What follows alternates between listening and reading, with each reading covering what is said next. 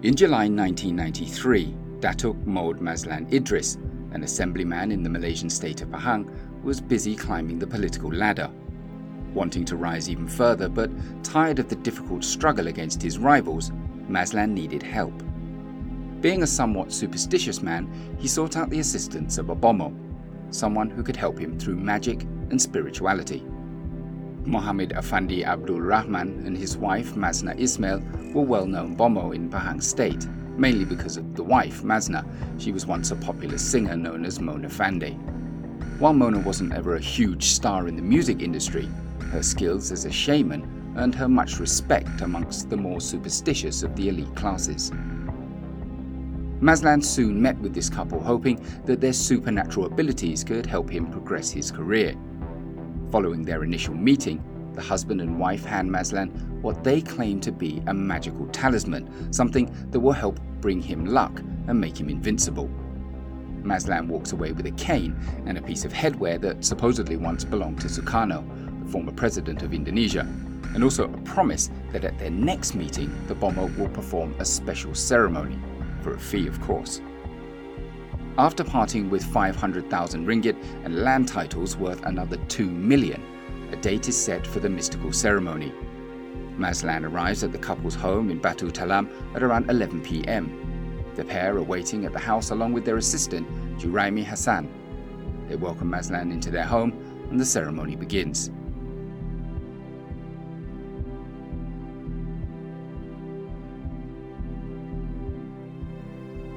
They begin with a flower bath, a ritual that's believed to wash away bad luck. Mazlan is then told to lie on the floor for the next part of the ceremony.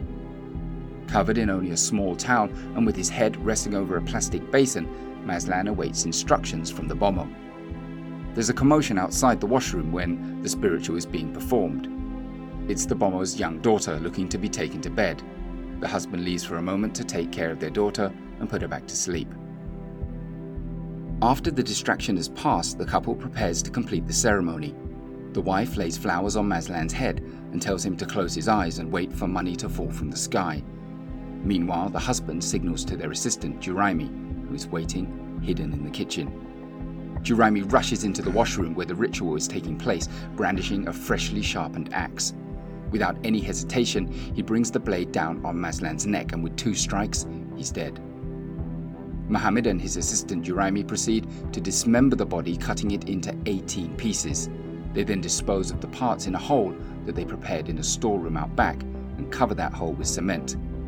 The wife, Mazna, takes a shower to wash the blood from her body. It's the only known murder that the trio ever commits, and there are disputes over their motive. But once they're finally caught and put to trial, the controversial case has the distinction of changing the Malaysian judicial system. And surprisingly, the wife becomes one of the most haunting figures in Malaysia's history. This is the story of Mona Fandey.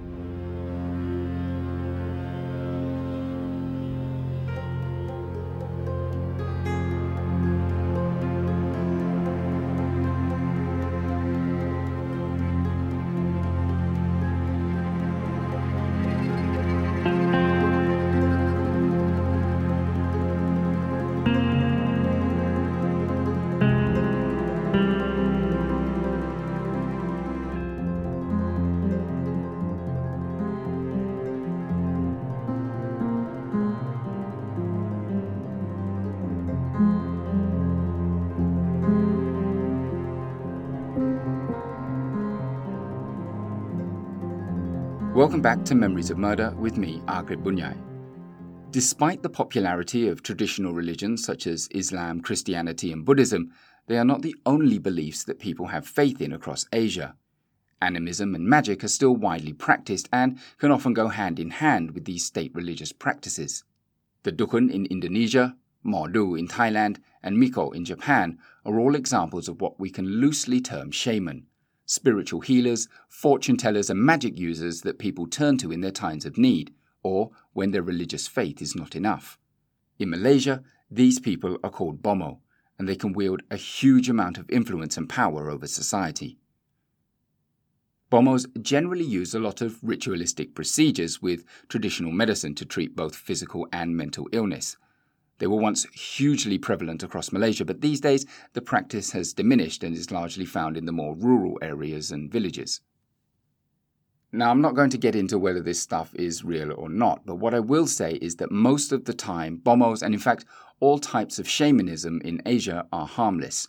Of course, there are cases of negligence where people have put their faith in these spiritual healers and come out the worse for it, but for the most part, let's be optimistic here and say that this was negligence rather than malicious intent. But there are, of course, those who abuse the system, that take advantage of people's beliefs and use it to abuse and extort their trusting patients. In 2017, the Star newspaper in Malaysia reported that over 1,100 reports were made against bomos. These reports included fraud and extortion and even sexual abuse. One case involved a man known as the Naked Bomo who was accused of abusing underage girls. Despite this bad press, however, bomo are still an accepted part of Malaysian society. In fact, during the case of the missing Malaysian Airlines flight MH370, bomos hit the news again when one, claiming to be the king of bomos, said that he could locate the plane using magic involving coconuts. Large companies will also employ the service of bomo to ensure that things like corporate events will go smoothly. There are even mobile apps offering bomo services that have become quite successful. The point is that these types of spiritual or magical healers are an inescapable part of Malaysian society, and as such, whether it's an unshakable belief in their powers or an outright dismissal that such abilities can exist, everyone has an opinion. And that's why, when a prominent bomo, Mona Fandey, was implicated in a gruesome murder, the whole country took an interest.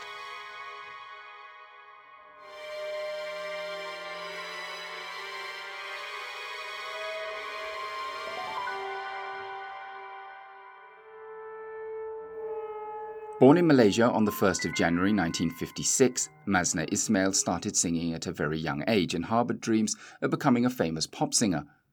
After she married Mohammed Afandi Abdul Rahman, she changed her name to Mona Fandey, supposedly based off of her husband's nickname, and because she thought that this would boost her popularity.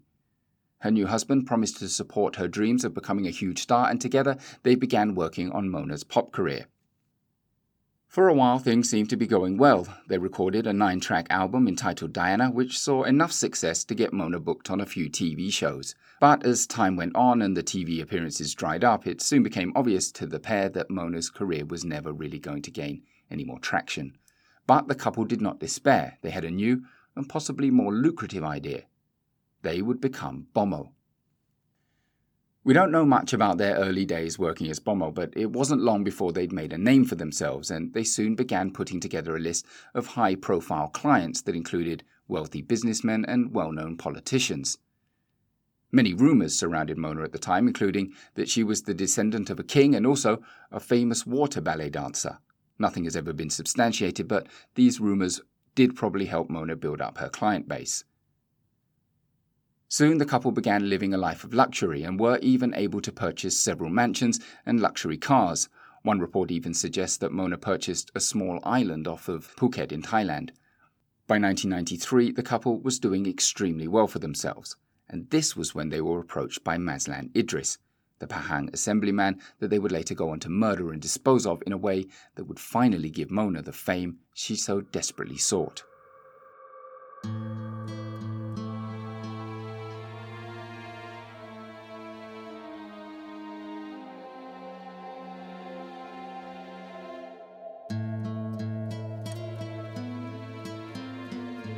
Once the murder had been committed and the assistant had finished disposing of the body, Mona and her husband immediately left for Kuala Lumpur with their daughter.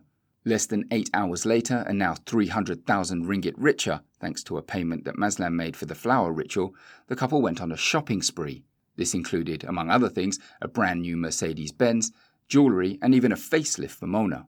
For them, life went on as usual, as if nothing had happened.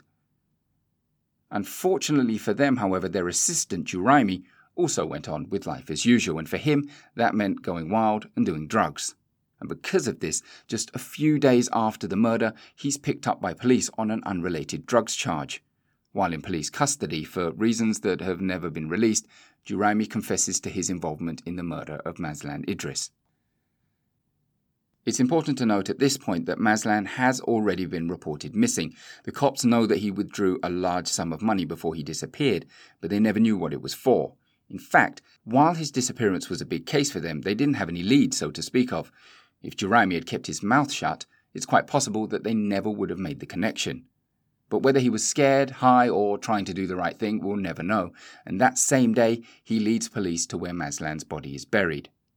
Mona and her husband are arrested not long after, and so begins one of the most sensational trials in Malaysia's history.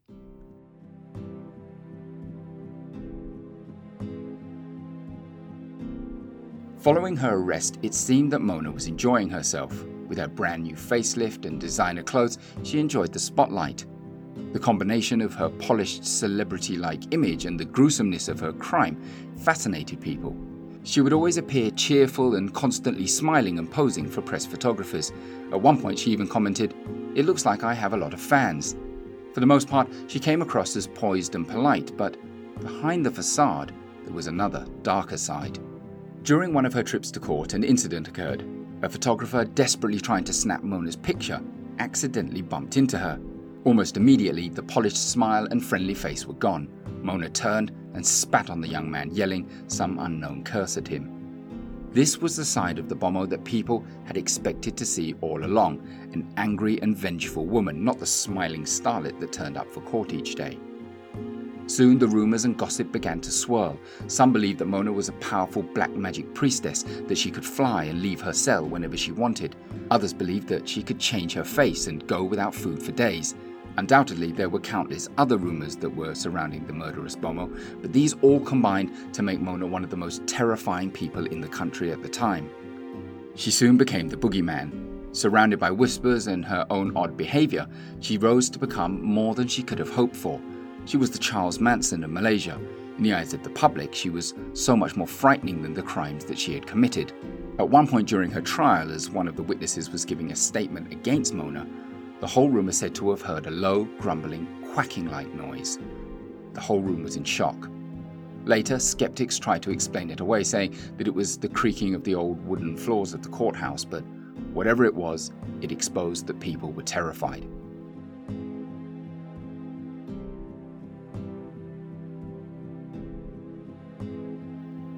During Mona's time in prison, the rumours continued to grow. Some believed that she would frequently use her magic to transport herself to well-known shopping areas to have lunch and sip tea. And while this may sound silly, it was taken quite seriously at the time.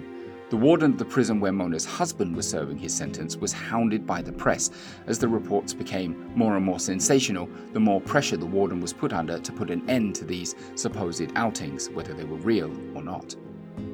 This may seem unbelievable, but the prison director actually had to ask Mona's husband, Mohammed Afandi, if these rumours were true. Could he magically escape his cell? He even asked him, "Can you really escape these cells and walk out of the door?" To which Afandi replied, "Yes, but only the ones that are left unlocked by the guards." Make of that what you will. Perhaps the guards were helping him escape, perhaps the magic Afandi used didn't need doors, or perhaps Afandi never left his cell after all. Regardless, the rumours and the fear continued. Mona didn't have it any better. Because of her association with black magic, very few people would talk to her during her time in prison. Most stayed away, and that's including the prison guards. During her sentence, there was only one guard that ever really got close to Mona, and she offers a very different account of the so-called black magic Bomoh. The guard, who Mona called Miss Jah, says that she was a devout Muslim who would pray 5 times a day without exception and would never leave out the optional prayers. In one newspaper report, it was claimed that Mona was reciting the prayers backwards as some kind of devil worship. But when Miss Jah asked her about this and whether she could really fly, Mona just said, "Are you crazy? Floating is impossible, and reciting anything backwards, well, that would be too difficult." From Miss Jah's account, Mona would seem to be a model prisoner, charming and polite and always ready to talk about family or share food recipes. But of course, no one else has ever backed up these claims because no one else was ever able to get close to her. But it's interesting, the Mona that went into prison was the person that Mona truly wanted to be. On the one hand, she wanted to be loved and respected, to be seen as someone wise and admirable, but the dark side of Mona, the one that committed murder, was the only way that she could get people to be interested in her.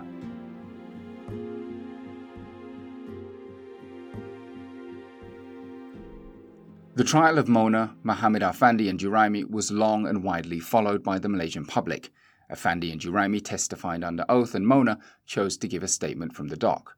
Whether or not the trio planned the murder together, during the trial, they each had very different stories.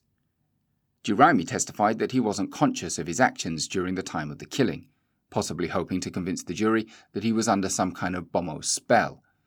He said that Afandi had told him to do his job well, or else we'll be in deep trouble. Afandi, however, said that he and his wife didn't plan the murder of the politician and that the death wouldn't have benefited them in the slightest. He claimed that they weren't even aware of Juraimi's plan and that's why they fled the scene in panic after the murder. Throughout the trial, Mona herself denied any involvement in the murder. She claims that her only contribution in the ritual was to collect the flowers, but prosecutors noted that she didn't give any justification as to why she didn't report the murder to the police after it happened. I might point out here that despite all of the rumours surrounding Mona and her taking the spotlight, she was never believed to have planned or carried out the murder. There was never any debate. Afandi and Juraimi had been the ones to commit the crime, and Mona was only involved because of her husband. It was her love for her husband that led her down this unfortunate path. Later, Mona would even hand the court an ultimatum. She said that should she be granted freedom, she would only accept it on the condition that her husband would also be freed. And she also said that she would accept any punishment that her husband was given as well. But her self-sacrifice never paid off. After 65 days and 76 witnesses interviewed, it took the jury just 70 minutes to reach their verdict. The trio was sentenced to death by hanging, and when she heard the verdict, Mona reportedly said, "I'm happy. Thank you to all of Malaysia." And she was photographed smiling as she was led away to prison. The day before the execution took place, both Mona and Afandi were allowed to meet their family members for the last time. They were also given a last meal of KFC. Then, at 5:59 a.m. on Friday morning, the scheduled day for all executions for those who follow Islam in Malaysia, Mona, Afandi and Juraimi were hanged. Just before the noose was tied around her neck, Mona calmly uttered, "I will never die."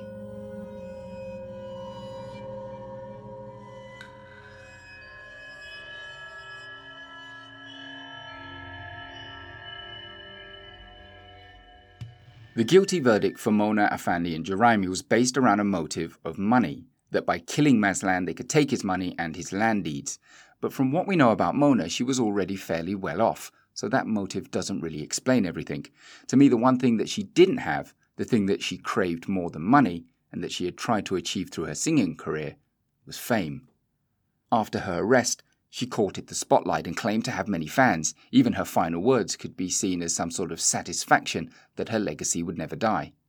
For me, this makes her all the more terrifying. Had she never been caught for the first murder, how many more would she have gone on to commit?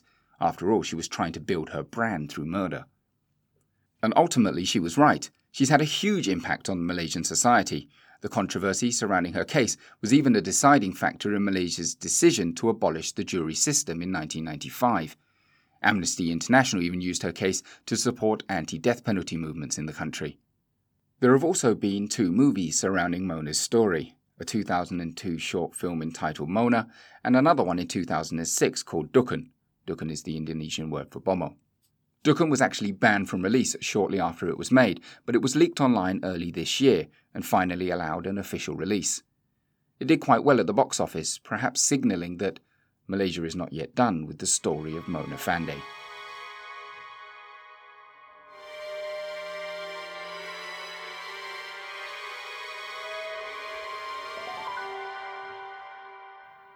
And that's it from this episode of Memories of Murder, a fortnightly podcast about the most shocking crimes from across Asia. I would once again like to say that your feedback would be greatly appreciated. Is the show too short? Is there a crime that you'd like me to cover? Or have I gotten any of the facts wrong? All of this would help to improve the show. Or if you think that the show is fine as it is, your reviews on iTunes or social media would really help bring in new listeners, and it would help the podcast to grow. Remember, you can find Memories of Murder on Apple Podcasts, Stitcher, Google Play, all the places where people hunt down their podcasts. Once again, thank you very much for listening, and remember, don't have nightmares.